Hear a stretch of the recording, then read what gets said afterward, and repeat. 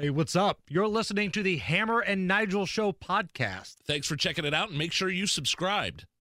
Hammer and Nigel. Can you believe these characters are weirdos? On 93 WIBC. So let's rock it! All right, Hammer, so one of the few, if not only, figures linked to the Delphi murder investigation is going to be heard, or was heard today for the first time. Keegan Kline appeared in court, but the charges have nothing to do with the Delphi killings. Correct. He's never been charged with anything related to the Delphi killings, but he did communicate with Liberty German the day she went missing.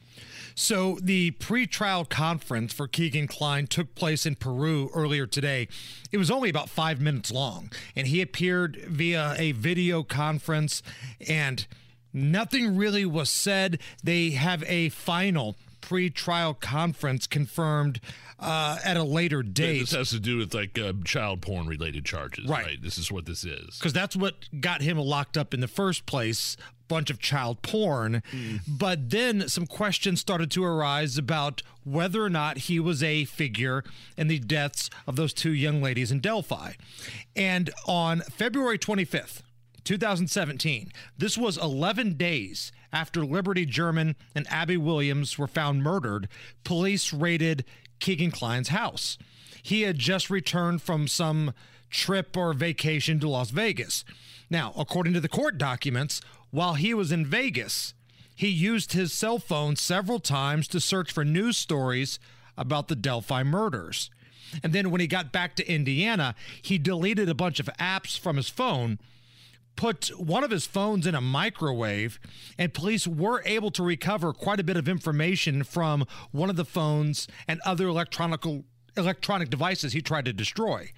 So there's quite a bit going on here already. He was interacting with them, with the girls, or at least with Liberty German, through that Anthony Schatz account, right? The fake social media with the fake picture. Catfishing account, yeah. It was a social media profile with this young, buff, good-looking dude, but in reality, it was Keegan Kline that was running it, who looks nothing like that. During an interrogation with the police in March of 2022, this is according to the Murder Sheet podcast, Kline denied having any direct knowledge of what was happening with the Delphi murders. Earlier this year, state police took Keegan Kline from his Miami County jail for further questioning. Now, we don't know where they went, what they talked about, but this is pretty interesting. But this did not come up today in his pretrial conference. Again, today had nothing to do with anything Delphi related. It was just Keegan Kline appearing via a video. There's a lot of circumstantial stuff, though, that just makes you wonder if he has any knowledge of anybody else that possibly had access to that account that was communicating with those girls. And the fact that he talked to them the day they went missing is really, really suspicious to me. And authorities have been searching the Wabash, which is near his home, for a number of weeks. They just wrapped up a couple weeks ago. They were there for a while. We don't know what they were looking for. Maybe it had something to do with the conversation they had when they took him out of custody. But again, Keegan Kline facing 30 child porn related charges. Amazing. It's almost what? We're creeping up on 6 years here, Hammer? And we don't really know a whole hell of a lot of details about this case. So if we get any sort of information, if we can kind of put this puzzle piece together, we will certainly bring that information to you, as we have covered this story from the very beginning. And I know there's a lot of people that are really interested in what's happening with this case. What was the podcast again? I know you've talked to those people that run the podcast a number of different times. The Murder Sheet. The Murder Sheet, okay. Yes. And they've done the legwork on a lot of this information that came out by getting the court documents. Information we wouldn't have known otherwise, if not for their investigative skills. And they did make sure, they did their due diligence to make sure and ask the police, hey, we have this information. This is not going to jeopardize the case, is it? And we're going to publish it. And I think that's the main thing you got to know about these guys, is that when they find something out that it's not really made immediately available to the public, they make sure it's not going to jeopardize the integrity of the investigation. Correct, 100%. Mondo, we haven't done this in a while. Hit me with some vaccine stuff. Oh, yeah. Pharmacies, antibodies, side effects, vaccine stuff. So we were on the air yesterday when the vote came down from the CDC, and it was a unanimous vote where they're going to recommend that school districts add COVID vaccine to their list of required vaccines students need to enroll in school. There was a vote yesterday. There's another vote confirming it today. Yeah. So Tucker Carlson, of course, Fox News, the number one rated host at all of primetime, he's been talking about this story all week. That got the attention of the folks at the CDC. And they put out kind of a snarky tweet saying that people concerned that the CDC will, quote, force schools to add this shot are overreacting because that's not actually within the CDC's authority. They tweeted this out yesterday, right. Kind of a passive-aggressive shot at Tucker Carlson. Well, not one to take this kind of stuff, Tucker responded last night. More than a dozen states follow the CDC's immunization schedule to set vaccination requirements, not suggestions, requirements for children to be educated. For example, the Virginia Department of Health states that, quote, vaccines must be administered in accordance with the CDC's schedule. The state of Massachusetts says, quote, no student shall attend a preschool, elementary school, or secondary school program without a certificate of immunization documenting that a child has been successfully immunized in accordance with a schedule that was, quote, developed in accordance with the recommendations of the CDC's advisory panel. Tennessee says its immunization requirement, quote, follow the current schedule from the CDC. New Jersey, Vermont, Ohio say virtually the same thing. We could go on. The point is the CDC sets the standard, and then it becomes required across the country. And of course they know that. Of course they know that. If they know anything, they know that. So we called the CDC and asked a simple question. Do you deny that once the COVID vaccine is added to the child's immunization schedule, many schools and states will require it based on your recommendation? And of course they know that's true. We caught them lying, so they didn't even bother to respond to us because apparently we're not American citizens and don't deserve a response. Of course not. And there's really no explanation at all that's logical to mandate a vaccine, an emergency use drug for this disease that poses little to zero risk to the vast majority of kids that it happens. So and it shows you parents all over the country rejecting their vaccines for these kids. I mean, barely 2% of kids under 5 and fewer than what I think I said yesterday, 1 in 3 from 5 to 11 are fully vaxxed. Right. Parents are rejecting this. And so this is one thing where I've read trust me, when this hit yesterday, I was like, whoa. Okay. Cause look, I got the vaccine. That's fine. My wife and I, what we do with our kids and their vaccine schedule is totally different than what we did with ours. So there are some theories that the big pharma, this is kind of providing big pharma with a shield of immunity, regardless of emergency orders. Because right now they're under immunity with the Emergency Order Act, and it's going to last Biden just did it again through next year. So by putting this on the vaccine schedule for kids, this provides some sort of shield of immunity regardless of emergency orders. But you know why the CDC is getting cocky about this? Because they know at the end of the day, there are policies in place from each state to where they're ultimately going to get their way. The CDC can absolutely come out and say, whoa, we can't demand that schools do this. But you heard Tucker, there's a lot of states that have it in place right now where the policy is whatever the CDC says, we're going to go with. So if the CDC says, guess what? You're going to have a COVID vaccine. Those states, if they truly go along with the CDC, will have to make a decision. Are we going to change what our state goes by? Or are we just going to defer to the CDC and make these kids get the vaccine?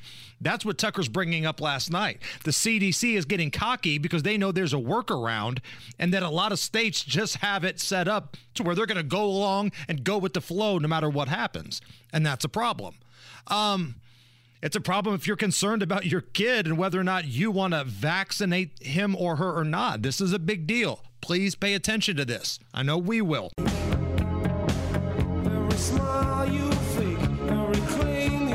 You're listening to the Hammer and Nigel Show on 93 WIBC. Yeah, earlier we were talking about the CDC voting to add COVID shots to the recommended childhood schedule, the immunizations, thus could open a way to for schools to mandate the mRNA shots. Like what DeSantis from Florida had to say after this vote. Didn't he? Quote, He's basically like, yeah, it ain't happening here in Florida. As long as I am governor in Florida, there will not be a COVID-19 vaccine mandate for children in our schools. End quote. It just makes no sense for mandating an emergency use drug for something. It's a disease that literally poses zero to risk for the vast majority of kids in this country. Doesn't make sense. I want to talk about a crazy lunatic with bees. I teased that. Can we get into the crazy lunatic with bees? Oh, I'd love to. Please. A Massachusetts woman is accused of releasing bees on police officers who are trying to serve an eviction notice. Local lunatic Rory Susan Woods was apparently part of a protest and arrived with a flatbed with multiple beehives and began opening up the lids. Here at the Hammer and Nigel Show, we've actually obtained the audio. Oh, this is very graphic. Of this lunatic opening up the bees. Oh, no, not the bees! Not the bees! Ah! Open my eyes! My eyes!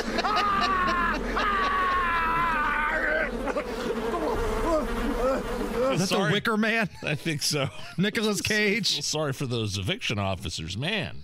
Like, I didn't think it was possible for Nicolas Cage to have a worse acting performance than Con Air. Why didn't you put down the bunny? But the bees right there. Can I hear the bees one more time? Oh, no, not the bees! Not the bees! Isn't he? Ah! Open my eyes! My eyes! Ah! Ah! Isn't he buried up to his... I mean, I don't know what circumstances led to that scene, but isn't he buried up to his neck and they put a beehive over his head? Right, like this big jar that has bees in it. If you ever find yourself in that situation, like... You're screwed, basically. Yep, that's me. You're probably wondering how I got myself in this situation. TKW hit me with a little Halloween stuff. Pumpkins, candy, costumes, Halloween stuff. So I don't have TikTok, Nige. Do you ever scroll through? Do you have a TikTok account? No. Unfortunately, my daughter does. It's like a private one or whatever, but she's on that thing constantly. So do you know who this woman is who's famous on TikTok for doing commentaries from her car? I have no clue. Aren't they all famous for doing commentaries from the car? It's all the same thing. Chicks looking into the phone, making commentaries from their vehicle. Right. Well, there's one, I guess, that's really famous, and she does these commentaries from her car.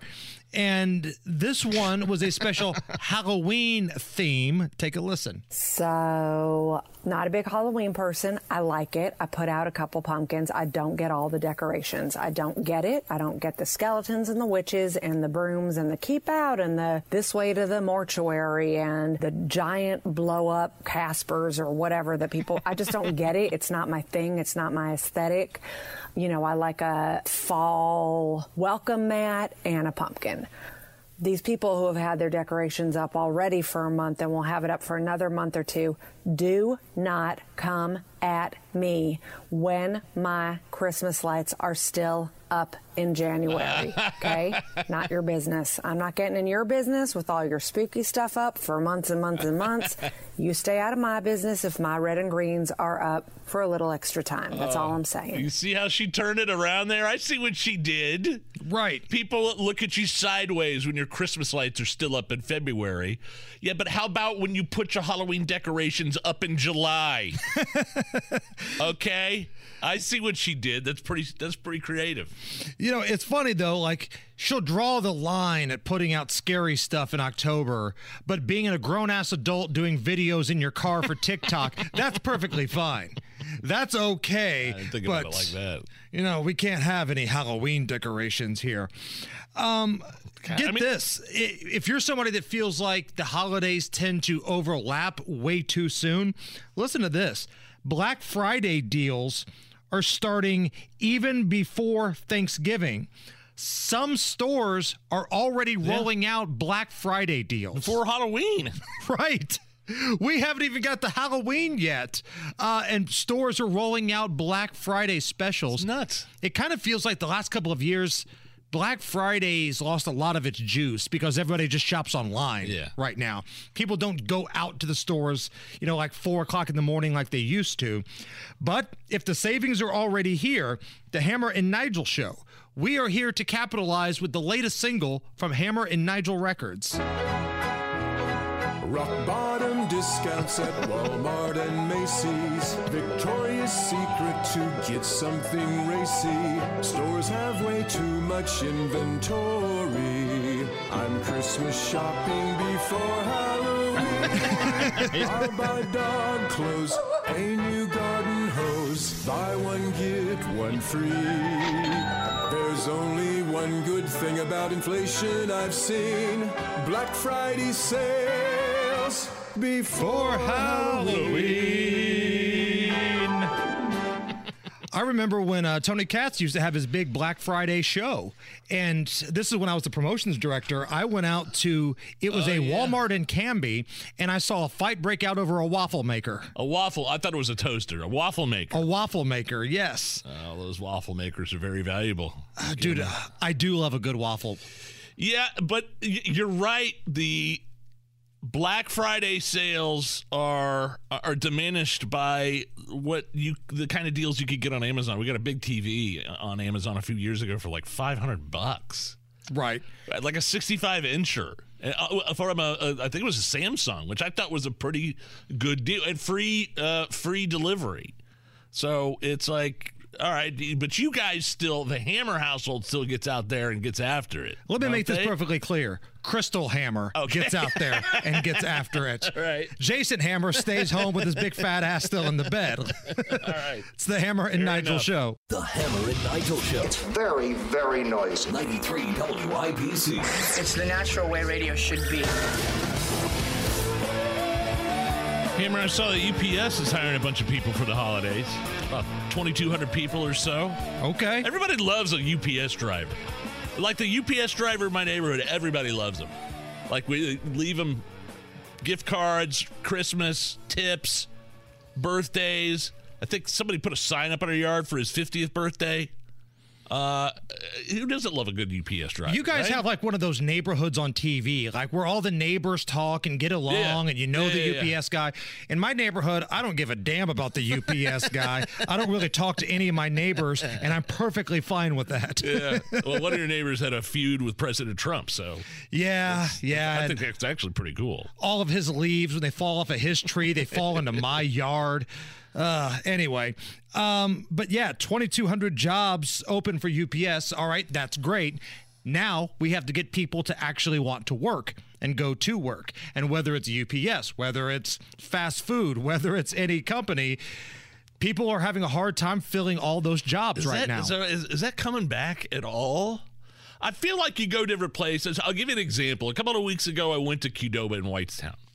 And it's like 11 o'clock in the morning, 11:30 maybe, and I go to open the door, it's locked. And then I look and see on the sign, it said, sorry, I'm only one person here working today doing online orders only. I'm like, okay. I've seen that before, too. But then I go to Chick-fil-A, which is right next door. They got 50 people working there. Literally, Chick-fil-A can have between, depending on what time of day it is, what day it is, they have like 40 people working there and seem to have any trouble finding people. So I just feel like it's hit or miss. I feel like if you walk into any business right now, especially like a fast food place, but really any business here on Monument Circle, if you walk in and say, are you hiring? I bet they will say yes. I think Amazon still farms out a lot of their deliveries to the United States Postal Service. Like the official mailman of the Hammer and Nigel show, Justin, they get slammed this time of year. Just absolutely slammed. And I think, as far as I know, the post office has taken on the chin in terms of how much they're charging Amazon. Right. And that was the thing with Donald Trump a couple of years ago. Like, with this convenience, man, the way that we live life in America right now, with the convenience, somebody's always going to get the shaft. Like, Mondo, with your DoorDash, a lot of these restaurants, they kind of end up getting the shaft on this because of the fees and things that go into it. They don't make a lot of money on things that you do.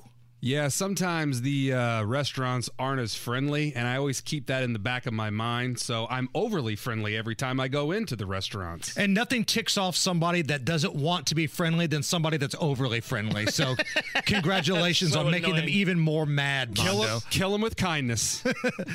Kind of a sad anniversary here in Indy today. 35 years ago today, in 1987, a plane crashed into the Ramada Inn. Oh, wow, yeah. Over by the old airport area. This is what it sounded like on the air with WIBC 35 years ago today. Radio Indiana, WIBC, Indianapolis. A plane crash on the west side in Indianapolis. It's 46 degrees and cloudy this afternoon, cloudy and cool and a high of 50. Good morning, I'm Joe Pickett along with Fred Heckman, and this is WIBC News. So that was the big WIBC breaking news sounder with that iconic open, that WIBC open, which I love so much. If you don't know the story, a U.S. Air Force plane was flying, I believe, from Pittsburgh to Oklahoma, and it had engine trouble, and it radioed in that it was having problems. It was really cloudy, and the plane hit the top of a bank. I think it was a Bank 1 over there near the old airport on Bradbury, skidded off of that. The pilot ejected, and then the plane slammed into, at the time, a Ramada Inn was standing there. Did the engine go in the lobby or something like that? The engine That's crazy. Went into the lobby. It killed 9 people instantly. Another person died 10 days later from the severe burns. And that building stood damaged and burned for a couple of years before it was ultimately torn down. Here's a little bit more from 1987 and WIBC's coverage. The plane has crashed. We do have Marion County Sheriffs, City Police, and State Police setting up a command post near 5500 Bradbury, near the scene, or near the Ramada Inn at the out at the airport. We have heard reports that people have been jumping from windows out of the hotel. People in the area say all you can see is smoke coming up from the area. We do have the report that it was a military aircraft. We did understand that the pilot apparently ejected from the craft. Now, that pilot was Major Bruce Teagarden. Is he around? He's still around. He's a flight instructor out in West Virginia. He teaches you how to fly those biplanes, kind of. But you can find him on social media. He's still around. There was a lot of blame after this accident. The pilots and the Air Force blamed Indianapolis Air Traffic Control. And then in return, I think Indianapolis Air Traffic Control filed a lawsuit against the U.S. Air Force. The Air Force ultimately paid over $50,000 in property claims. That's all? That was according to the New York Times. The cause of the crash, which according to a final report in January of 1988, was defective gear in the gearbox. So that happened 35 years ago today on the west side of Indianapolis. There's just an abandoned lot where that Ramada Inn used to be, and there's a Marathon gas station right next to it. So I remember that, man. It was well, I definitely remember the aftermath. I don't remember it happening as, in real time, but I remember seeing it in person, driving by it. Crazy stuff. I was 10 years old when that happened, and I remember the news coverage of that. And again, it's always interesting to go back and hear the coverage of WIBC throughout the years. Tonight is a sports equinox. Do you guys know what a sports equinox is? No. This is only the 20th time in sports history where we have had meaningful games in the NFL, college football, NBA, NHL, soccer, and golf. Like all of that happening tonight. You can bet on all of these things happening tonight. Now, speaking of the NHL, they have released the results of their first ever diversity and inclusion report, Nige. And this may come as a shock to you, but there's not a lot of black people that are employed with hockey teams. According to the data, the league workforce is 83.6% white, 4.17% Asian, and 3.74% black. So, what do we do with this information? Hockey is mostly white. Does this offend people? Is this a problem? Man, what am I supposed to do with this? It is what it is. I'm sure they'd like to, just in terms of marketing, grow their base and diversify their audience a little bit more when you're talking about dollars and cents. And then obviously they probably would like to have more of a diverse employer base as well. I don't know what you're going to do. I don't know how you're going to convince minorities and people of color or whatever to go play. If they want to play hockey, they're going to play hockey. Right. I don't know what you do. I don't know how you fix or even that be problem. interested in hockey. Yeah, exactly. I mean, sometimes maybe the group you're looking to grow to doesn't like your product. Like, I'm sure NASCAR certainly wants to grow their base, but there's not a lot of minorities. There are some, but there's not a lot that are saying, hot damn, I'm into NASCAR. So, listen, I bet if somebody that was of color wanted to work for the NHL and they knocked on the door and said, hey, Montreal Canadiens, I've got this degree. I love hockey. Hire me right away. I bet they'd say, hell yeah, come on in. Kind of bringing it back full circle to what we talked about. There's a lot of people that would love to fill jobs with people of any color right now, especially minorities, but there has to be the demand of people that want to work. So that's the latest from the NHL. We don't know exactly what to do with this information, but they put out that report, so there you go. Coming up next, we've got an interesting story about a woman and breastfeeding and things falling off. What? Now, if that's not a tease, I don't know what it is. Oh, boy. It's the Hammer and Nigel Show. You're listening to the Hammer and Nigel Show on 93 WIBC. Joe Biden campaigning with Fetterwoman. Oh, good Lord. The Eagles. In Philly earlier today. We'll have audio of that, give you an update. That's coming up after 4 o'clock. My name's Nigel. Jason Hammer is here. This is really weird. Kind of gross, actually. This chick on TikTok says that her nipple broke off. Ooh. While her child was nursing, and it caused him to choke. This is Brooke explaining what happened. Felt really positive. The baby's gaining weight until I noticed the latch was not so good. My nipples started to turn black at the base and white at the tip. That's a signal for bad blood flow. That's dead tissue. I latched my baby boy on. He's nursing and he stops. I'm looking down. He's kind of choking. My nipple broke off and he had it in his mouth. Oh. Baby's okay, but it might be time to switch to formula. Oh. Your nipples are falling off while you're trying to feed your kid, your newborn. Thanks, Biden. I couldn't find any formula around because of your policies and your administration, and now my nipples are falling off.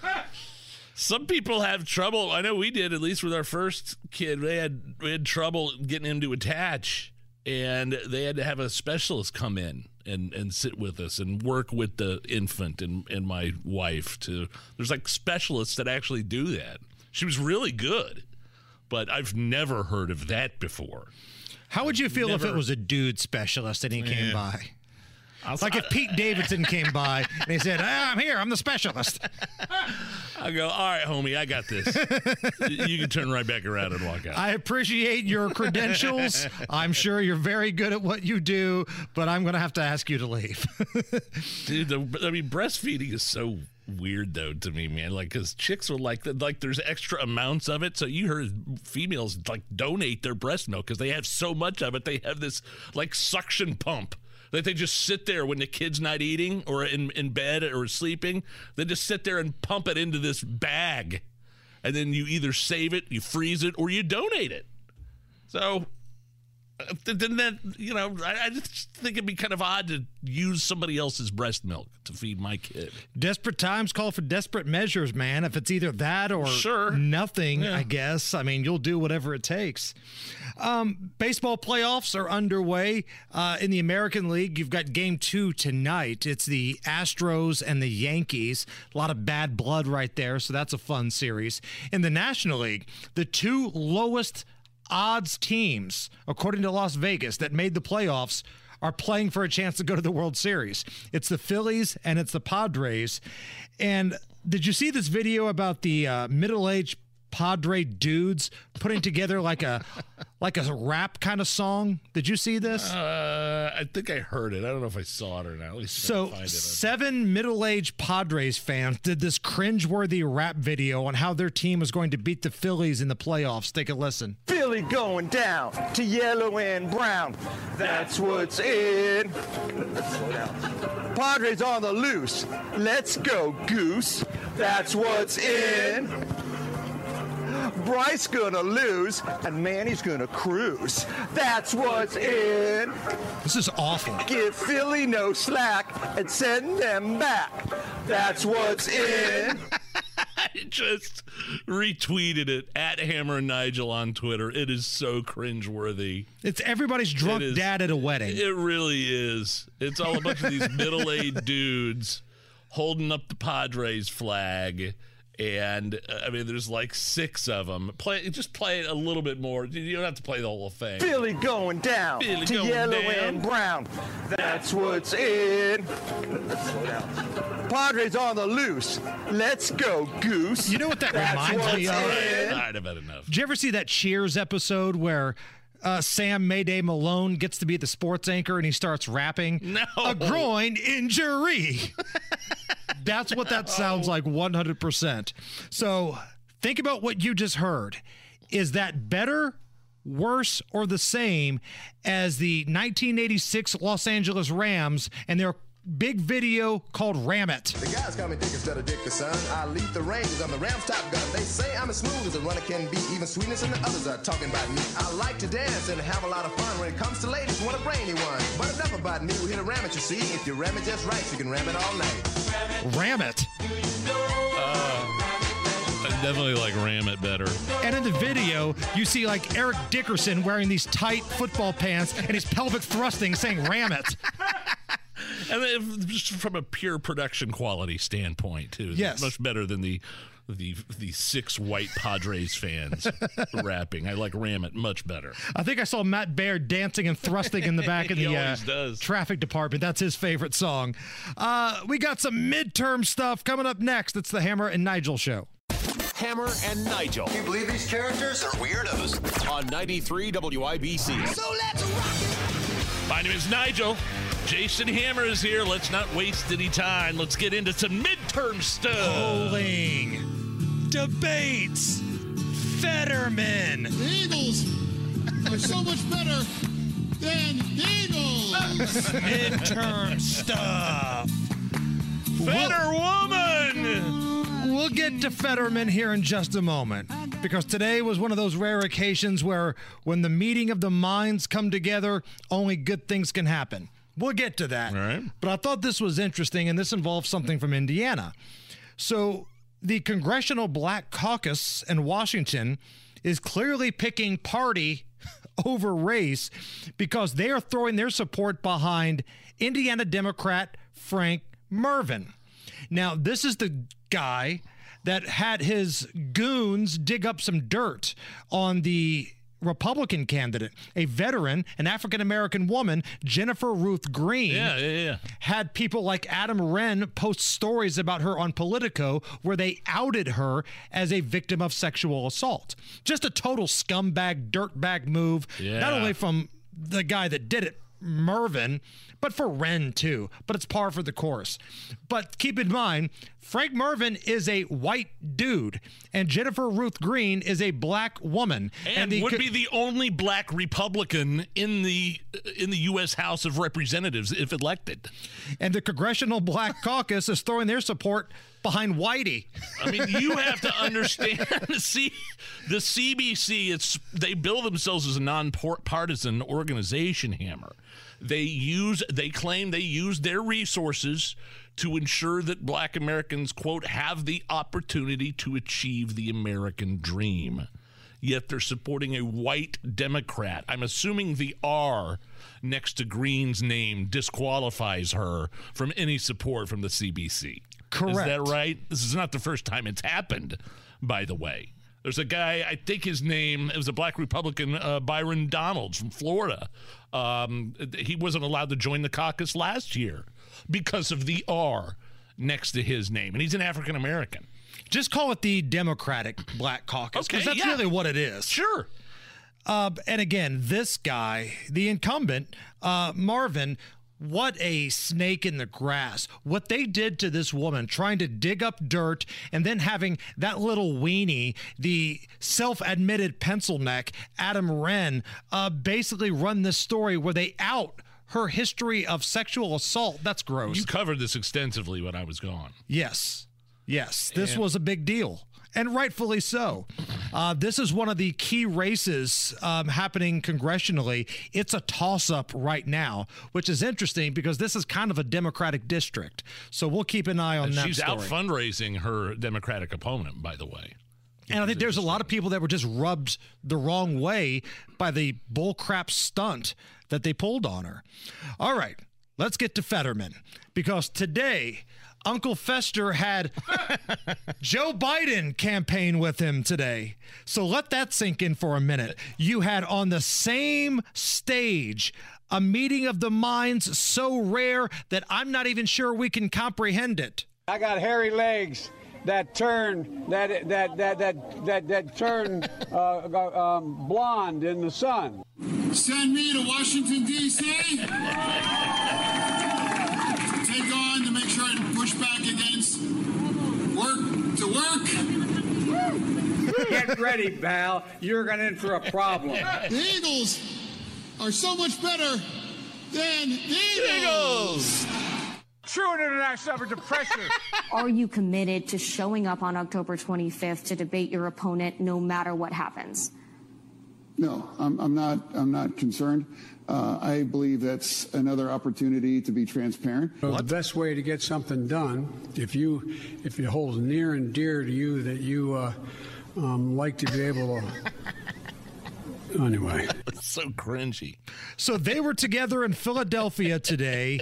And again, Biden doesn't go out on the road for just everybody. Well, by the way, not everybody likes Joe Biden coming out on the road campaigning for them. Right. I mean, Fetterman's running against Oz for that Senate seat. There's been a history. I mean, there's been lots of Democratic senators and people running for office this year that don't want anything to do with Biden. Stacey Abrams down in Georgia, just an example.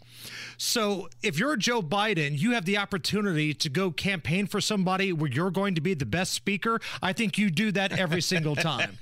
And let this sink in for just a moment. At this event today, and at some event that was about infrastructure and a bridge or something, Fetterman didn't speak.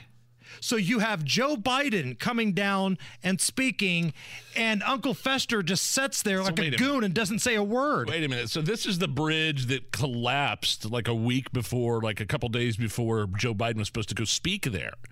And it's rebuilt, and this is a big momentous occasion.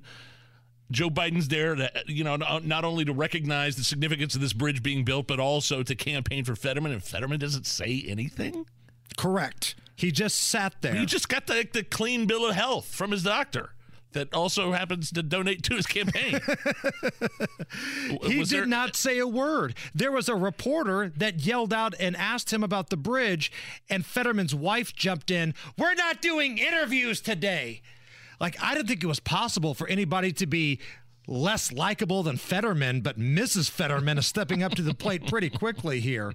But we did get this. When Joe Biden arrived at the airport, Fetterman was there. He was in a suit, actually, not a hoodie. They got into the motorcade, and somebody recorded their conversation. You're at Quincy's. Any Quincy's. You're at Quincy's. No, any Quincy's, no Starcy's. You can't do that. Can't do. Cannot. Stamped it. Can't do double stamped it. No erases. Cannot. Triple stamped it. No erases. Tell Blue make it through. You can't triple stamp a double stamp. You can't triple stamp a double stamp. You can't triple stamp a double stamp. You guys, enough. That was the ride from the airport to the bridge. Again, let this just, I can't say this enough. Understand what happened here. Fetterman did not want to speak because he was afraid he would say something embarrassing, so they let Joe Biden speak the entire time. And then Biden couldn't find his way off the stage. Oh, yeah, it was another one of those things where he's looking for somebody to shake hands with. Just kind of got confused. Go this way? No, go this way. No, Mr. President over here, this way. Oh, just such a mess. Meanwhile, this should give you a little bit of an indication of what to expect with the midterms. I'm going to play you a soundbite here. All right. This is not from Fox. This is not from, Newsmax or anything like that. This is NBC's pollster. And we've talked so much all year about the economy and inflation being important issues. How about this? This is a New York Times poll, brand new here, asking voters what's the top issue on your mind this election. I haven't seen it this dramatic in a poll. Add the economy and inflation together. That is 44%. We're getting close to half of all respondents in this poll saying that's their top issue. Nothing else even cracks 10% right now. And we've talked about the Republicans, when it comes to the economy and inflation, having a pretty clear advantage in the poll. So it's an NBC poll, basically, and let's be honest, they skew very Democratic, and even they are now admitting that, yeah, it's the economy and nothing else. I'm confused. I didn't hear anything about Roe v. Wade.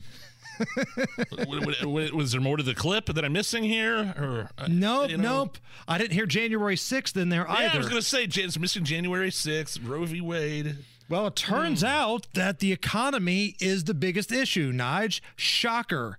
With that being said, maybe the Senate candidate from North Carolina might want to rethink her strategy.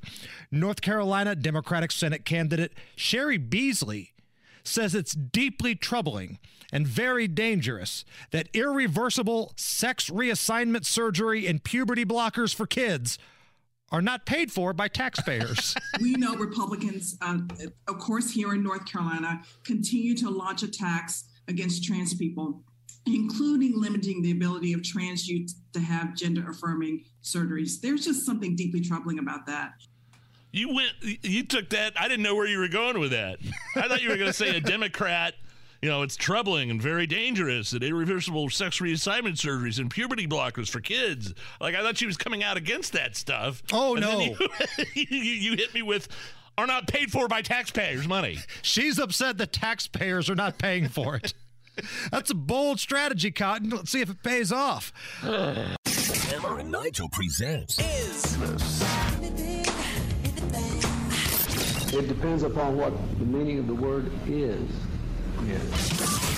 Is this anything? On 93 WIBC. Oh, yeah, Hammer. How do we play Is This Anything? Every once in a while, some quirky stories find their way to my desk, and I'm not real sure what to do with these stories. This is where I go to you, Nige. All right. You tell me, you tell us, are these stories anything or not? Is this anything? A woman hiking alone in a state park in Texas was filming a small herd of bison when one of them suddenly charged and gored her. There you go. Keep going. I don't want to deal with them. I just want to go by the... Come on, keep going. I just want to wait get by. for it. Thank you. I appreciate it. Didn't want to go through the bushes again. Uh-oh. No. Oh. Oh my God! Oh my God! Oh my God! Dude, it's scary. I just retweeted it at Hammer and Nigel, and she's literally she's hiking. It's kind of like an open desert. There's some mountains in the background. There's 3 bison that are crossing her pathway. She's not that close to them, but she's still kind of making her way towards them as they're crossing over to the other side, and she's about equidistant to them. Like she's almost past them when the other guy, you can hear him growl. Can you play that again? No, you hear him go. No. Oh my God. It feels like we've had a lot of bison stories this year. Well, those types of animals, whether it be a bison or a moose, my neighbors just got back from Colorado Springs, Laura and Drew, and they were hiking. I think they're in their car, and a moose came right up to them or right by their car. And those things, like with the big antlers and everything, right? Those things will F you up. The moose is loose. If you're not careful, man. So you could go on at Hammer and Nigel and check this out, because the lady thought that she was in the clear. She's literally hiking. These 3 bison are passing. They're walking across, and then she thinks it's safe to kind of move along. Oh, God, oh, beep. Ah! Yeah, but she's okay. She did go to the hospital. Just be careful when you're out there with that kind of thing, man. This scare me to death. I mean, have you ever come across a moose? That was the sound of that's when he hit the switch to go into beast mode right there.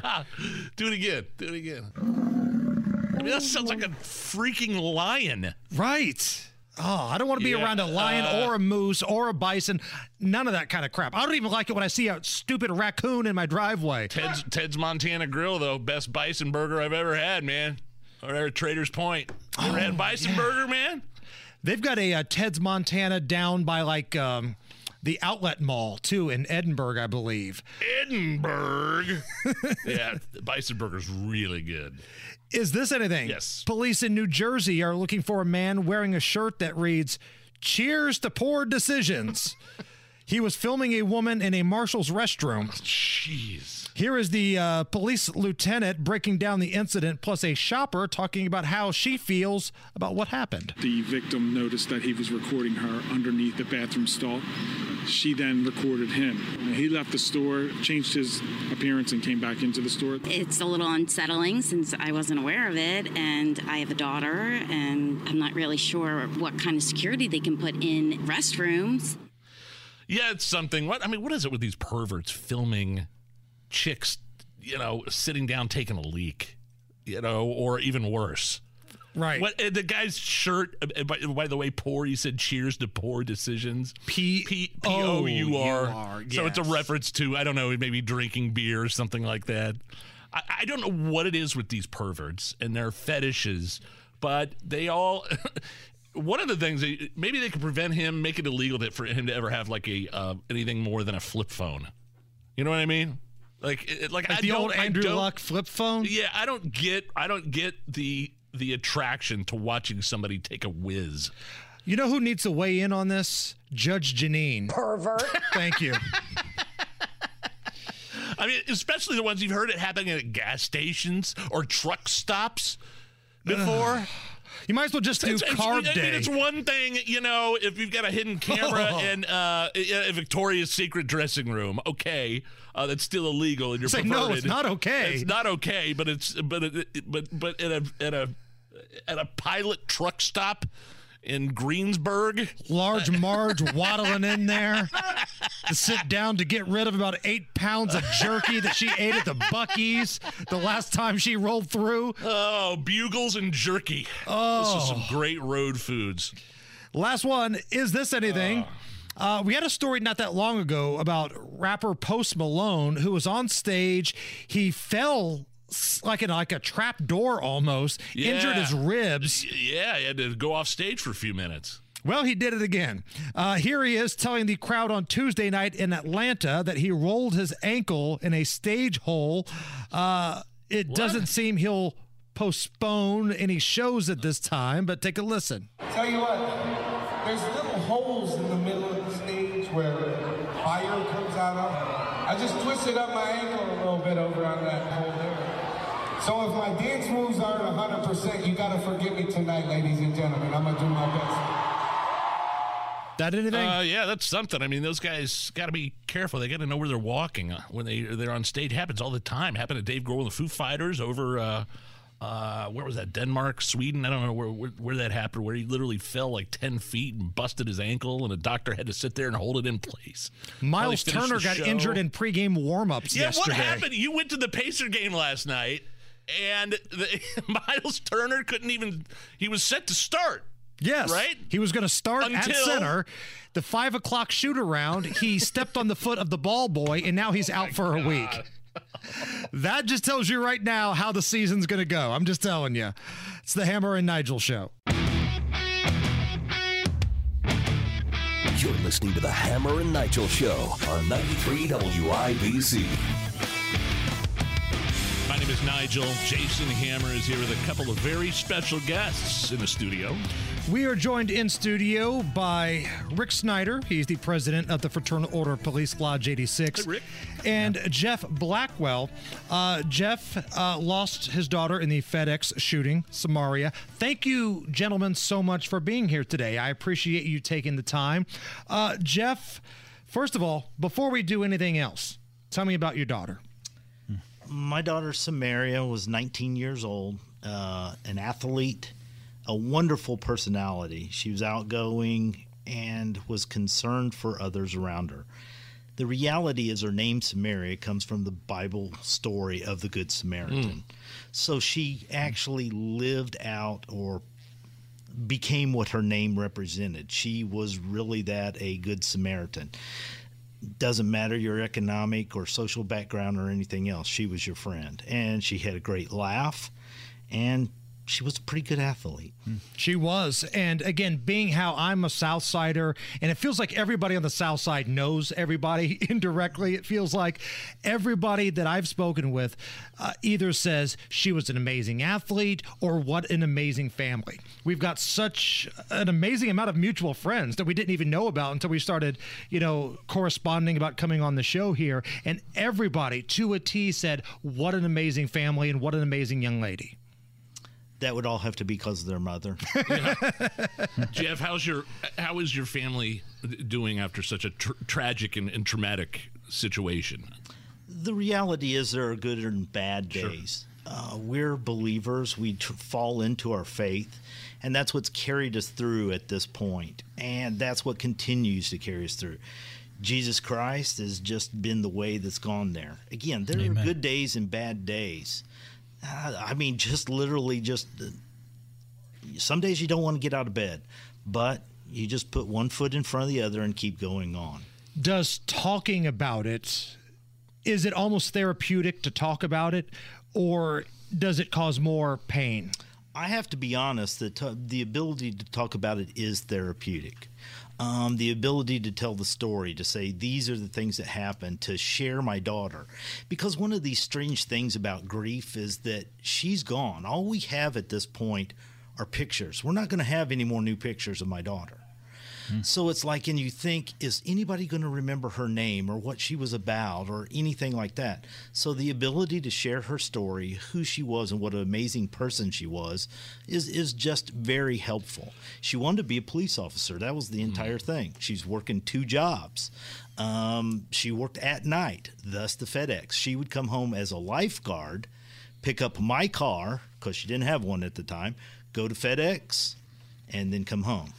Jeff, what is your military background? How has that been? You're in the military, correct? I spent 9 years in the military, yes, sir. What service? What branch? Army. I was a field artillery. Okay, well, thank you for your service. I'm wondering if she got your late daughter got any inspiration from you and following in your footsteps in terms of service to your fellow human beings, the military, the police force, things like that. Well, my youngest son is a Marine, so there's an argument in the house of which service is better. Okay. So Samaria was following after her brother, much to my chagrins, and was going to head to the Marines to basically start her, try to be an MP, so that when she got out, she could then transfer that into, again, she wanted to serve in law enforcement because she wanted to help people. Again, right back with her name, the Good Samaritan. Jeff Blackwell is is our guest. Jeff is the father of Samaria Blackwell, who lost her life in the FedEx shooting. I've said for a long time, Jeff, it's okay to be angry. It's okay to be mad when things like this happen. How often do you find yourself getting angry? I would say initially the anger is really directed at the why question and how could this happen. I'm going to say something. I won the lottery. For a lottery nobody wants to win. And I'm not alone. I'm here not because of just me. I'm here because there were 7 other families that lost someone, 8 with Brandon's family itself. And then that doesn't count the people that were hurt. They each have individual stories and everything else. We're unique in the fact that we made international news. But at the same time, there's a single mother and a grandmother in our city that's lost a child, and no one tells their story. No one has this. They don't have the opportunity that I have to sit here in front of this microphone and talk to you guys. That's a tragedy. Who are you talking about? I'm talking about our city, that our country. There are single moms, there are dads. They lose kids just like this. Yes. I sit here as one of 7 as a representative. Again, we got international coverage and all this, but there are so many families that suffer in silence and don't have an outlet to tell that story or someone to take up their cause. Is that one of the reasons why you're here today? It is, actually, yes. Now, you have been, I think, the most outspoken of all the family members of the victims. Do you feel any added pressure or any burden feeling like you're the voice of all these families? No, because the reality is it's 8 families that lost loved ones, and you've seen they've spoke at various times. I'm not a representative for the co-op, if you will, at that point. I am just telling my story.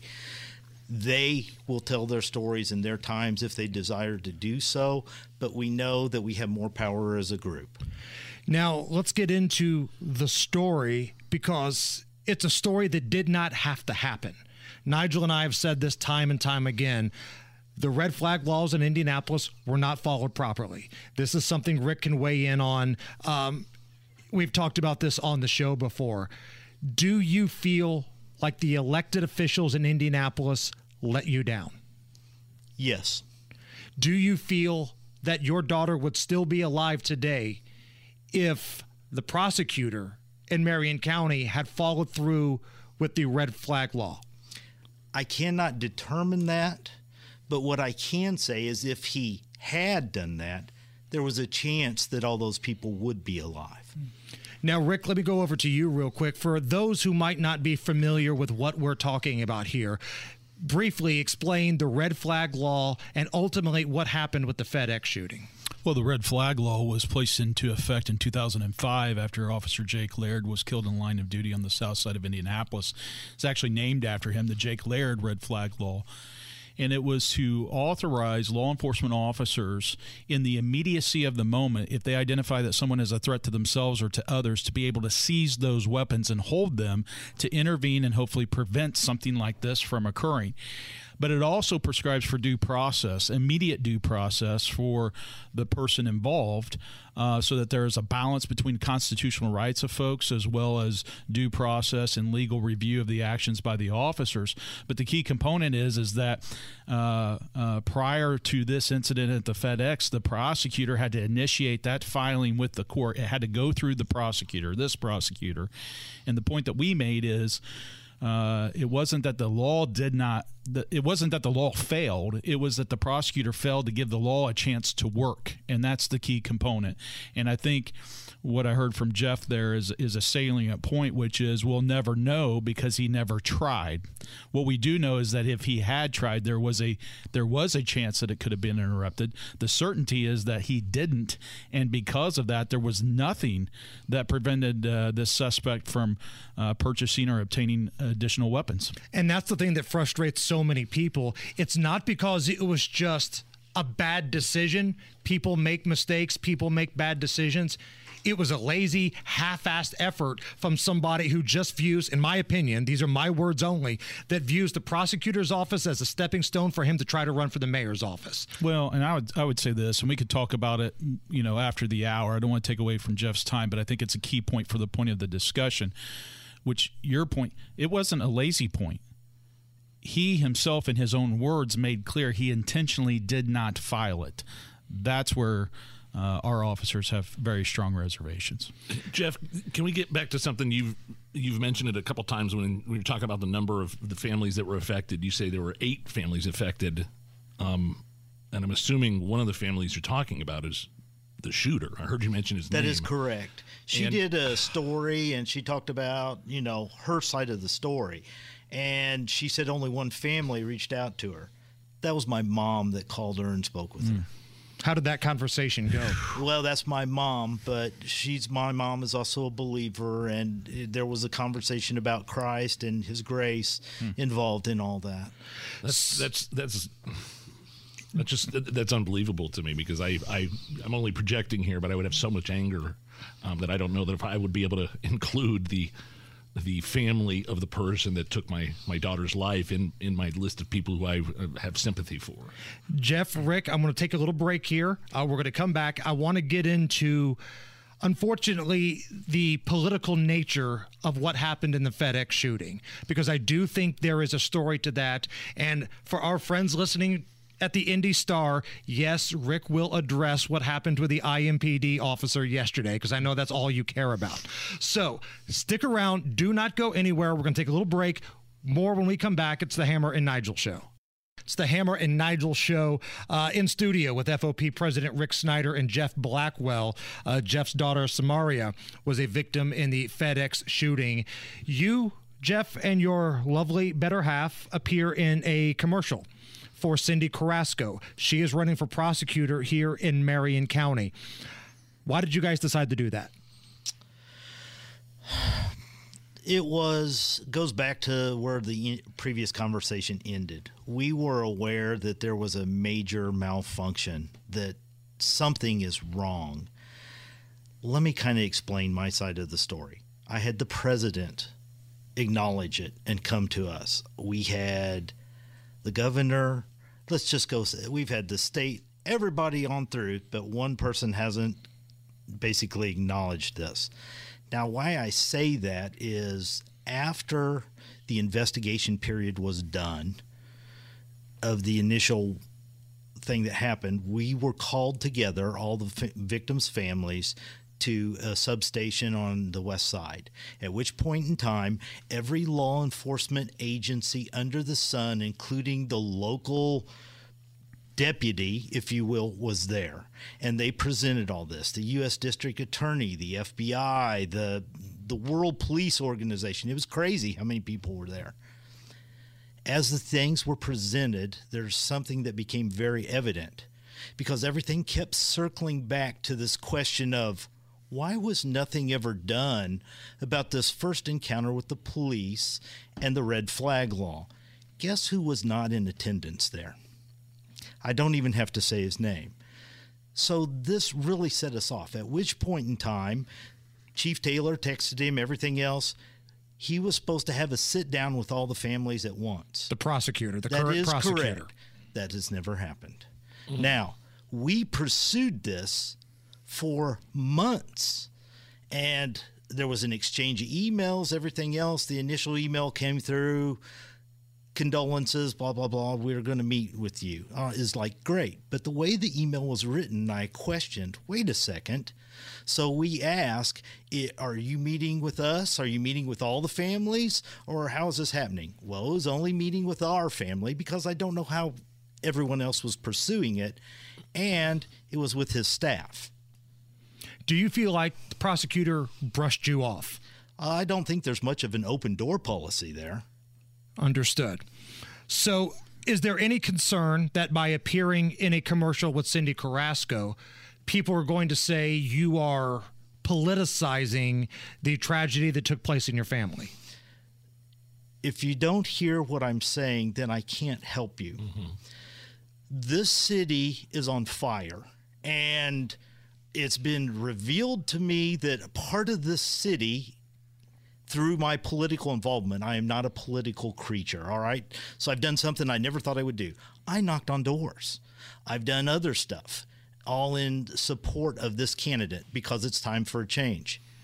But people are telling me there's not a problem in the city. All you have to do, like I just commented earlier, this morning was the first morning I woke up in almost 2 weeks, and my news feed didn't say 17 shot, 1 dead overnight. Something similar to that, right? Right.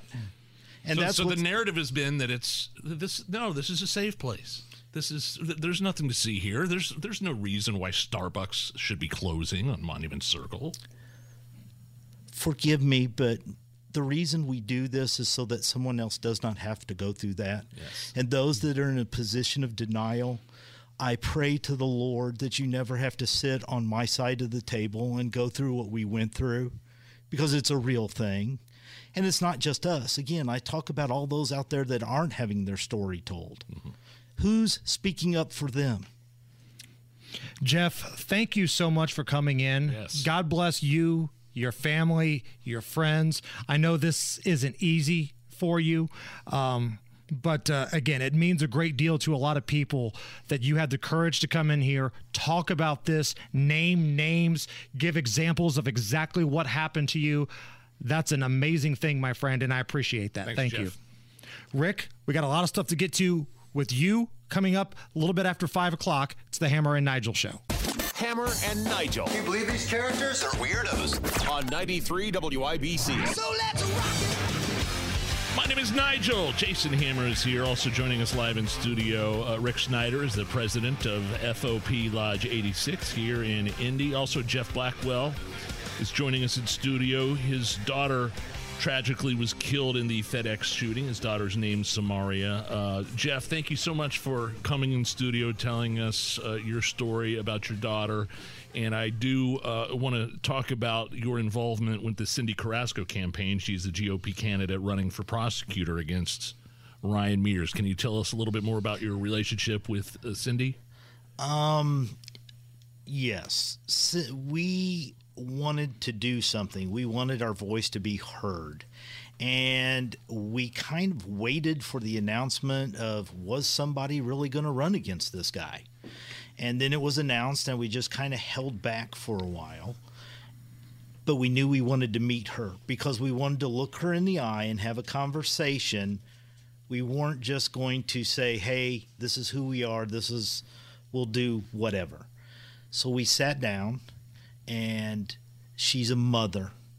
She's a real person. It cuts through. If somebody gets in front of Cindy, it doesn't take 5 minutes to know she's not a politician. She's just a real mom at that point. And her real concern is that for her daughter's safety and the safety of her city. My wife fell in love with her in short pursuit. And because I'm not a stupid man, I followed my wife's lead. Yeah. Well done. Well done.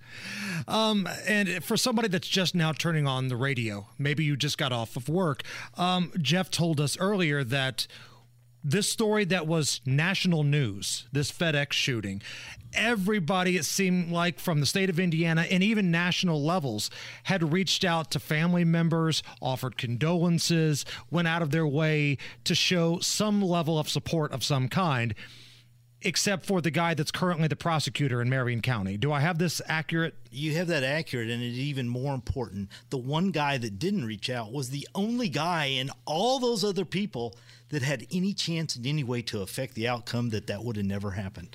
Think about that for a moment. So when you see city leaders, Jeff, having a celebration, like about a month or maybe it's even 2 months ago, they had a little celebration here in the city. Some of these civic leaders celebrating that the crime numbers were trending down in the city. What went through your mind? A perfect bowling game of 300. You roll that, that's a big celebration. A 299 is not a 300, but that's a great bowling game.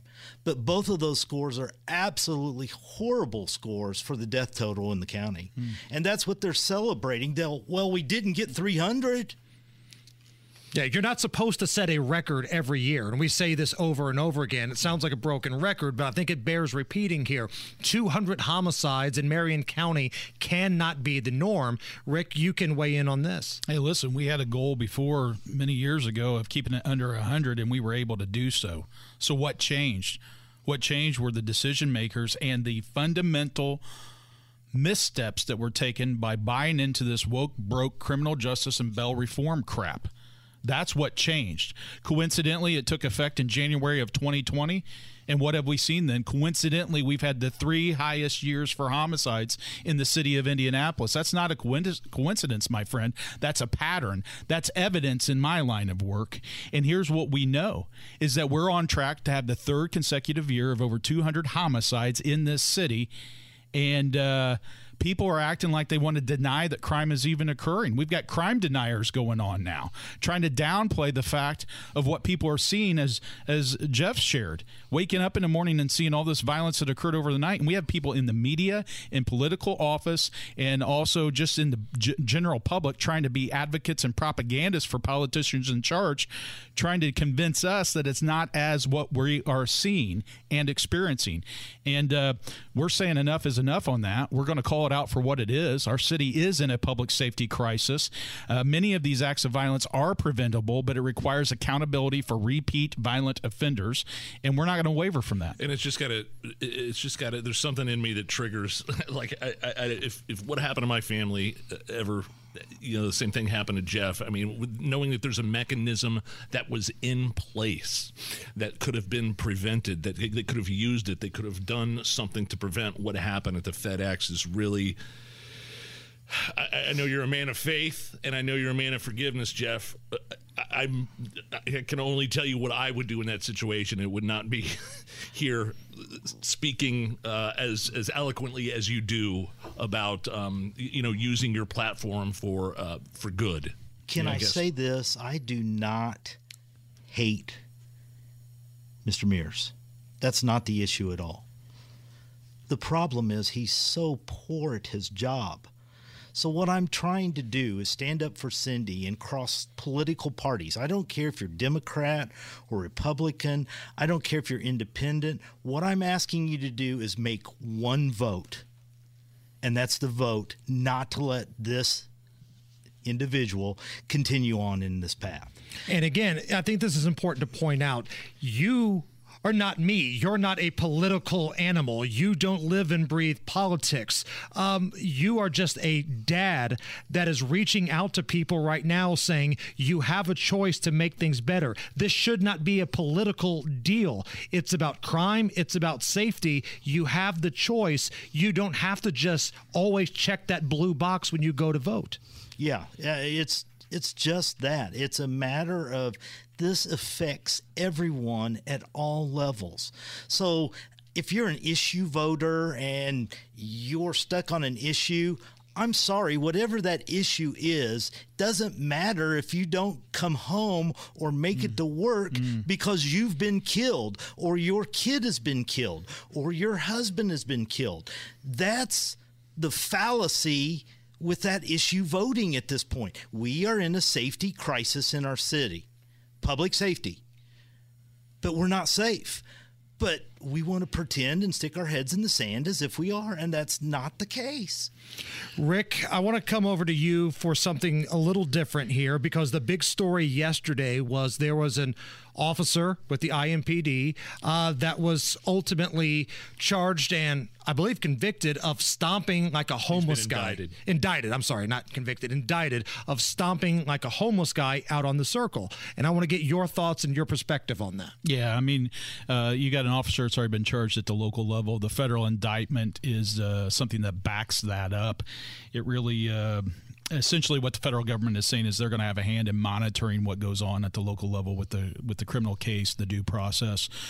I think the focus for anybody is to ensure that there's fair, firm, and consistent review of what occurred, a review through the court system and due process that's available to this officer, and allowing that system to work. So the indictment has been made. There's really no new evidence, no new additional information or anything such as that. And now it's just a focus on the process and allowing that to occur. And man, it seems like whenever something happens like this, and there's a story about an officer, like the trolls come out on social media. There's this one guy that tweets at us all the time. It feels like 80% of the things he tweets are targeted at you, Rick. And he wanted me to ask you this question. So I'm going to go ahead and just ask it to you. Ask Rick Snyder if he can comment on if he's satisfied with an IMPD homicide arrest rate of 51% and why he's remained silent on police violence or law enforcement officers ignoring pleas and reducing access to firearms. This was a tweet that came in to us from the Hammer and Nigel account. Yeah, sure. No, I appreciate it. Here's the fact. No, we're not satisfied with the 51% conviction rate or clearance rate on homicides. I don't know if that's still the current number or not, but here's what I do know, and here's the rest of the story. Typically, most major city agencies especially are shooting for a 60% or higher clearance rate if it's possible. But what greatly dilutes the ability to do that is a broken criminal justice system that has a revolving door. So what happens is you lose legitimacy with the community for those officers and detectives, for residents and victims and witnesses to be able to trust not the officers and the detectives, but to be able to trust the system that accountability will occur for that offender if they talk. Because this is what happens. Folks may step out in confidence and talk to the officers and they see an arrest made, but then when they see that violent offender, that perpetrator come right back into the neighborhood, you're not going to talk anymore because you fear retribution, and you snitches also get stitches, and you also blame not just the system but the most visible representation of government, which is the law enforcement officers and detectives. So it's a cyclical thing. So that's what contributes to that. If somebody really wants to see higher conviction rates, they should be doing everything to call out this criminal justice system to say start holding repeat violent offenders accountable and bring legitimacy, trust, and confidence back into the equation.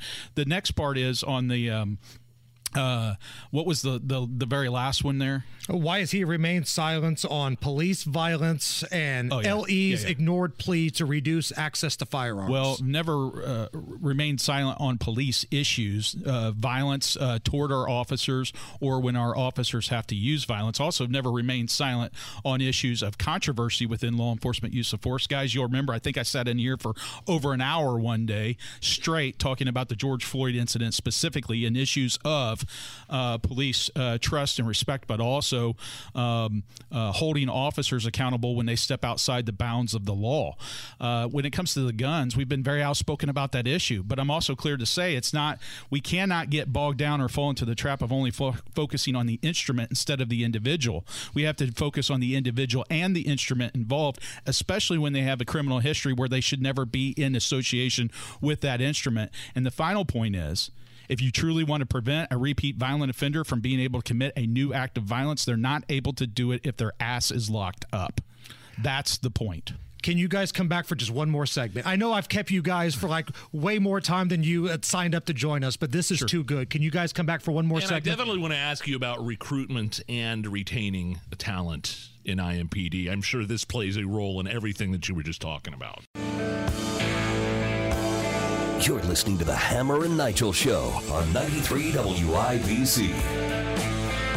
Hammer and Nigel Show, 93 WIBC. I'm Jason Hammer. Big Nige is here. Hello. In studio, guests, we have Jeff Blackwell. He has Samaria's daughter. Got it right. I apologize if I said it incorrectly earlier. Samaria, one of the victims of the FedEx shooting, and FOP President Rick Snyder. And ultimately, guys, where we come together at here is a discussion on red flag laws. The red flag law was not followed, and ultimately, Jeff, your daughter, and others lost their life at that FedEx ground facility near the airport. Rick, I know you've been passionate talking about this red flag situation as well. Yeah, no doubt. I mean, let's talk about facts here. I think this is important. What is not up for debate or any discussion anymore because it's been resolved is if Ryan Mears could have applied the red flag law. He absolutely could have. Worse yet, we found out from him in a public press conference is that he intentionally chose not to file the red flag specific to the suspect. Listen, Indy Star goes on to report, and they found that one submission of his sat for 44 days. 44 days. You have 14 days to act. 44 days it sat. Many of them were sitting for over a month.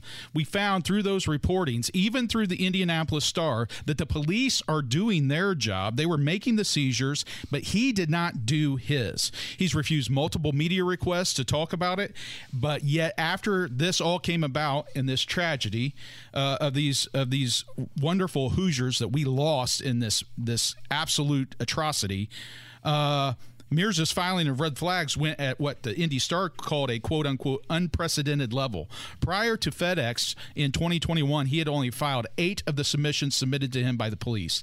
Within 3 days after FedEx, he filed 4 more, and within 2 weeks after FedEx, he filed 22 of those filings. Now, again, the red flag law wasn't an issue of it did not fail. He failed to give it a chance to work. So here's the point. The court stepped in an unprecedented move and stripped him from the process. They removed him from that, showing that they had no confidence in him. We had a United States Senator, Dick Durbin, a leading gun control advocate, known for being pretty liberal, progressive, not conservative, who clearly stated in a quote, he said, had the red flag law been applied, he believed that those 8 lives, those 8 folks would still be alive today. That's Dick Durbin saying that. That's not Ted Cruz. That's not Rand Paul. That's Dick Durbin of Illinois. Expressing no confidence in the prosecutor and the decision that he made. Since 2005, guys, the red flag law has been applied over 800 times in the state of Indiana. Over half of those, over 400 times in Marion County. That means that prior prosecutors had no issues, no troubles, no challenges in getting them filed. So the question is, why didn't Ryan Mears try? And why won't he meet with the family? And why won't he answer? And why won't he answer the questions of the police, the public questions that we have asked him? More importantly, why should we trust Ryan Mears? Because here's what we're seeing. He said that the law needed to be changed. The law was deficient in some manner. That was in April of 2021. Guess what, guys? He never went over to the State House and Summer Study Committee. He never went over there in this last legislative session and made any attempt to make any change to the state red flag law. What's that tell you? That tells you he's a fraud. He's fake. That was a false statement about the law named after Officer Jake Laird, done by Debbie and Mike Laird as his parents. So he owes everyone an apology. He owes these families an apology, and he should not be in that office. If for no other reason, FedEx should be the one reason why he should not be here. You've directly asked him to his face. He turns around and walks away. Not only on FedEx, but it goes further back to Officer Tommy Mangan. Another example where we see he made an intentional decision to withhold information from the court, not tell them that this suspect was a parole violator, and he went on to shoot our officer in the throat. And when we tried to ask him questions about it, you saw it. He ran away. He ran away from us and still to this day has not answered any questions. So here's the point. His positions have so many holes in them that he can't even carry his own water. So it begs this question, whose water is he carrying, guys? Because here's the point. You see, we're not questioning his character. We're not. His performance is what we're highlighting, but his lack of transparency, the fact that he runs away, the failures to act and speak to our questions. The lack of compassion to the families. That's what really drove me to a breaking point when Jeff was talking earlier. That speaks more to his character than anything that we could say. So he's not representing the interests of the residents and business owners in this city. As we've clearly seen, he's not representing the interests of the families of our victims. He damn sure isn't representing the interests of our officers. And there's no way in hell he's representing the interests of the state of Indiana. So who is Ryan Mears? Whose interests and agendas is he representing? That's my question.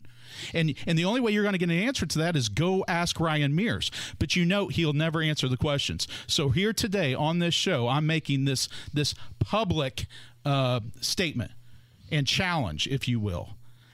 Ryan Mears, come here to Hammer and Nigel. Sit live on air before this election so that voters can make good informed decisions and answer some of these questions. Sit with me and allow me to answer questions. You ask questions of me, and I'll answer them. And we'll get the facts out here on the table and let voters make a good, informed decision about who's going to be the chief law enforcement officer for this county. But your rank-and-file officers, not just IMPD, Beech Grove, Speedway, Lawrence, Cumberland, Indiana State Police, and others, have unanimously agreed that they have no confidence in Ryan Mears, and further have endorsed Cindy Carrasco for prosecutor. So if cops are for Carrasco, and they say they have no confidence in the current prosecutor, Ryan Mears, here's my question. Why should you? Ryan Mears and Joe Hogsett have an open invitation anytime they want to come on our program. We've made that perfectly clear.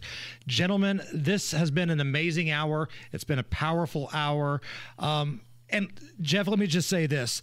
I think what you're going to see is the best listeners in radio, the Hammer and Nigel Show listeners. They are such a compassionate and amazing group. You're going to get messages from people that you don't know. You're going to hear from people that you did not know existed. But understand, there's a lot of people that were hanging on your every word today, and they're rooting for you, and they're praying for you. And I just want to say thank you for coming in here and having the courage to speak about this. Thank you. Thanks for giving me your time. It's the Hammer and Nigel Show. I want you to get up right now and go to the window, open it, and stick your head out and yell, "I'm as mad as hell, and I'm not going to take this anymore!" And now, Hammer and Nigel go off the rails with Rob Kendall on 93 WIBC. My name is Nigel. Jason Hammer is here. Rod Kendall from the Kendall and Casey Show here to go off the rails. Rob, how are you? Great. Thanks as always to the segment sponsor, Garage Doors of Indianapolis. You had an interesting breakdown today on the show about some of the polling that's been going around. I was curious right off the bat here a couple of days ago. Did you see that Harvard-Harris poll that said Donald Trump and Mike Pence were the two most popular politicians in the country right now? Well, it was Ron DeSantis. Ron DeSantis and Mike Pence were the two most popular. Yes. And people like Mike Pence because they don't know him, but Ron DeSantis, I can totally see why he would be the most popular politician in the world because he is doing a great job. People like politicians who follow through on what they say, and Ron DeSantis does not bend a knee to the woke, angry, lunatic mob. Did you see that bridge was opened up in Florida like a couple days ahead of schedule? Had this been something that Joe Biden had been a part of, there'd have been a ticker-tape parade somewhere. Ron DeSantis will be the Republican nominee for president. I'm going to tell you guys exactly how this is going to play out. Okay, so Ron DeSantis is going to win this governor's race by probably 8 to 10 points would be my guess. Charlie Crist is a terrible candidate. Ron DeSantis is a great candidate. And Ron DeSantis has, for the first time in Florida's history, given them a Republican registration advantage. He has hundreds of thousands of people have flocked to the Republican Party under Ron DeSantis. He will win easily. He will then be a rock-solid, conservative, liberty-minded executive who boat race the competition in what is still considered a swing state, and everybody will finally begin to say, yeah, I think we're done with the Trump drama. Can he beat Donald Trump in a primary? If they both run, let's say both of them are in it to win it, can he beat Donald Trump in a primary? Oh, yeah, absolutely, because here's what he's going to do, and DeSantis is a great campaigner. He's going to coalition build because there are conservatives who will vote for him. There are liberty people who will vote for him. There are people who want to win who vote for him. And most importantly, I think very early on in this process, there is going to be the establishment base of the Republican Party who is going to say, well, we really don't like DeSantis, but he ain't Donald Trump. And I think you will see DeSantis quickly coalition build. And the contrast of how these two guys run for president, it's going to be a very easy choice for most people. What's the Democrats' knock on him? Like, what's their angle to go against him? What is it? Yeah, I mean, that's I'm asking. There's really, well, he did the Don't Say Gay bill. He's banning books. And, I mean, is that all they have, really? I can't think of anything. I mean, look. I do not wish for anyone else's life. I'm grateful the Lord gave me this life, and I get to hang out with you guys. But if the Lord had said you could have been Ron DeSantis, I would have said that's an intriguing option, right? I mean, think about the guy's life, right? Especially when you compare and contrast it with Donald Trump.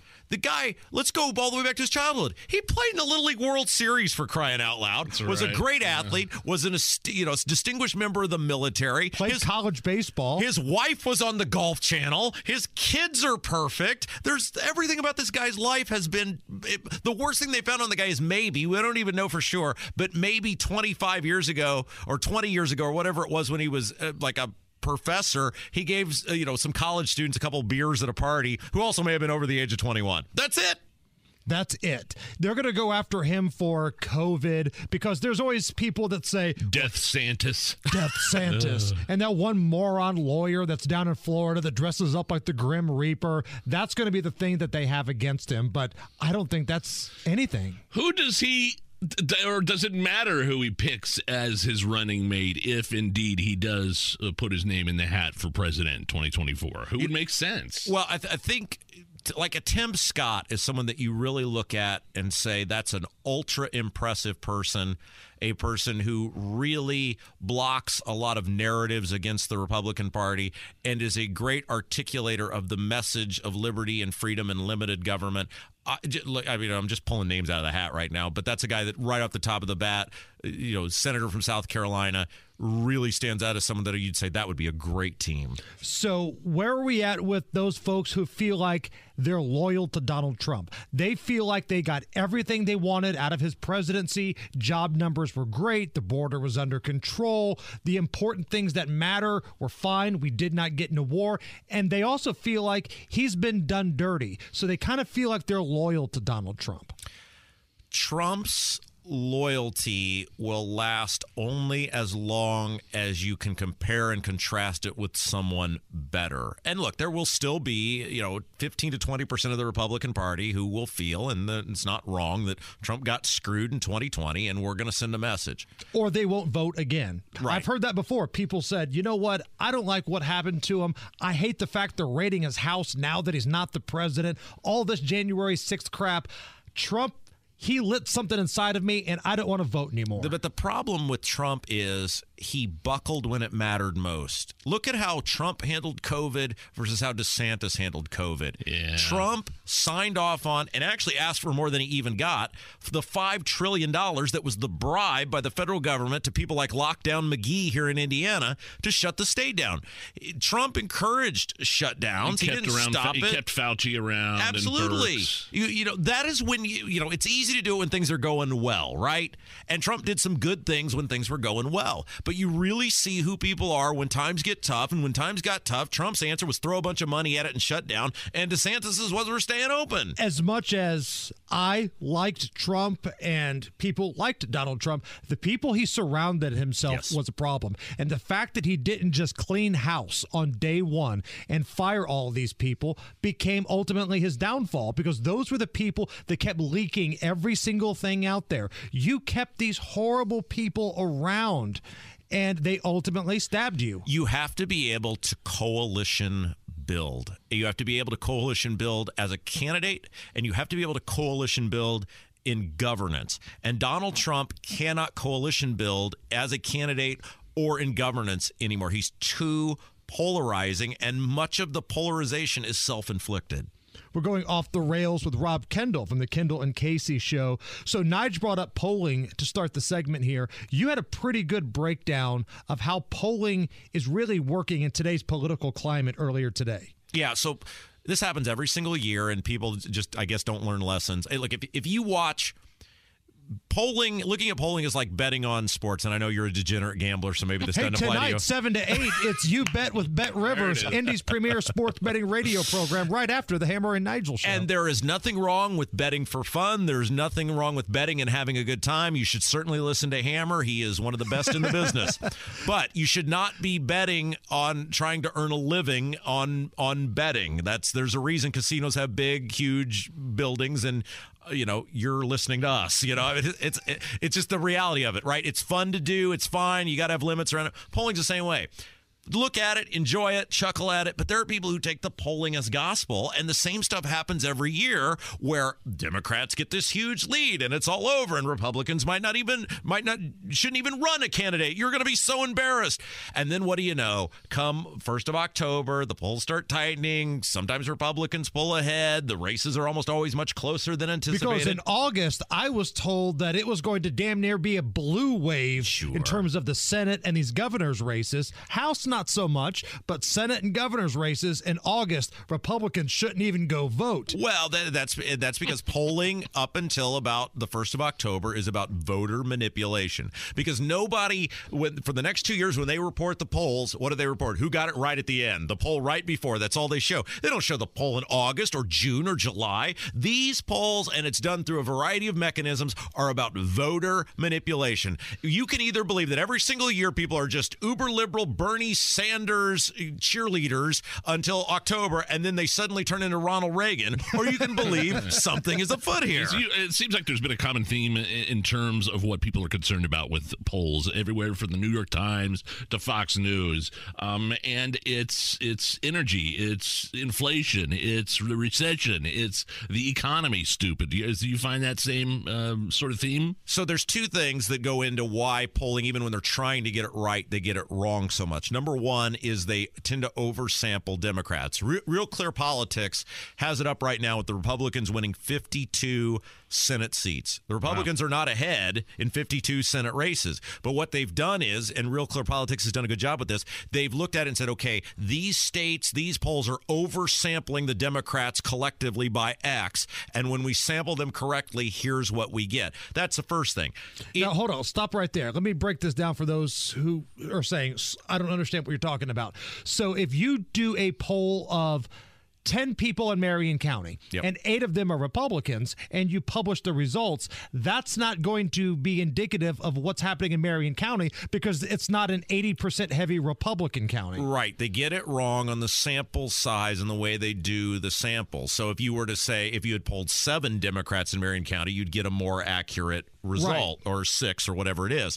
So that's the first thing. The second thing is, and in Georgia is a great example of this, Herschel Walker is going to boat race Raphael Warnock. Now, is he going to win by 10? No, but I don't think the race is nearly as close because, look, we all remember Mock. Remember Mock, the woman I used to work with? Sure. Yes. Yeah, her husband is a great example. Now, he's into politics, so maybe not the best example, but there are a whole bunch of dudes like Mock's husband who are between the ages of 40 and 65 who it doesn't matter if Herschel Walker were on the Purple Party, the Communist Party, the Republican Party, the Libertarian Party. They remember Herschel Walker running over people and winning trophies for the university, and they are going to vote for Herschel Walker.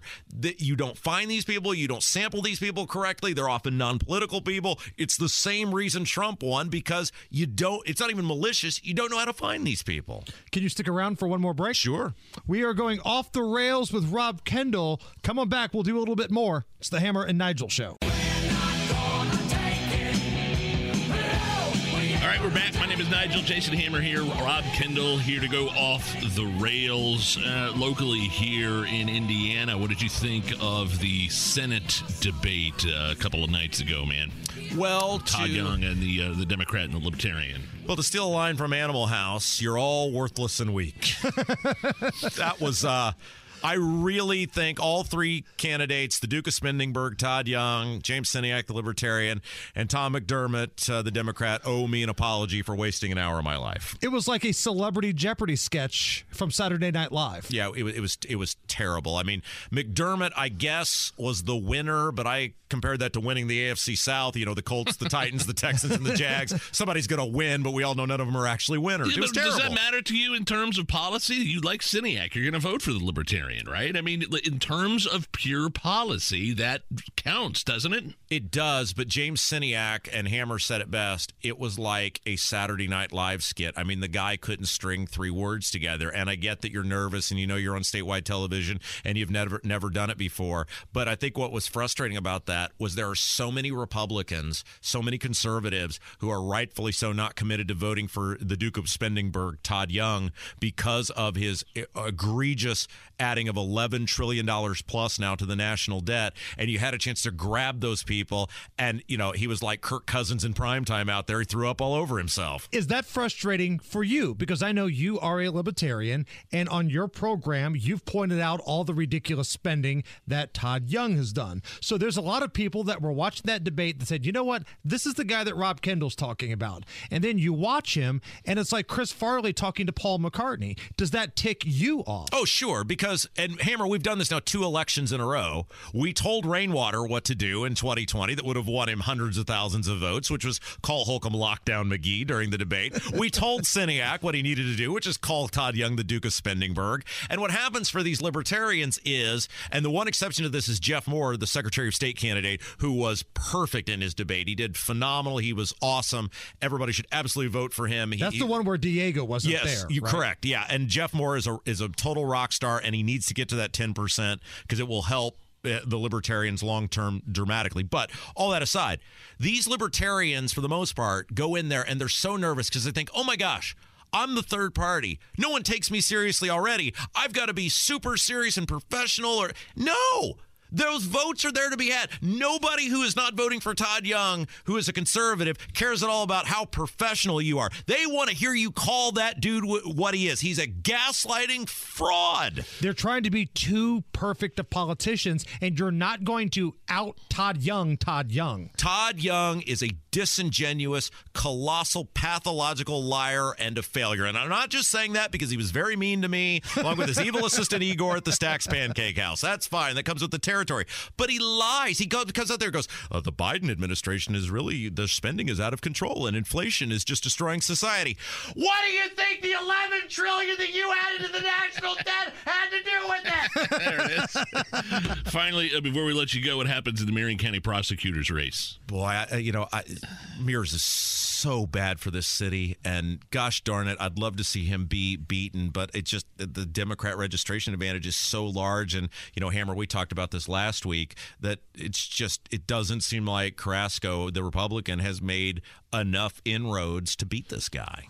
She's got a lot of people that support her, but it just feels like people will vote straight ticket in Marion County. When you are running against a guy that has a 60% to 40% registration advantage, or 60-30 or whatever it is, you got to win a lot of unexpected votes, and she's going to win probably all the expected votes, but she's not going to win enough of those unexpected votes to win the race. What's coming up tomorrow?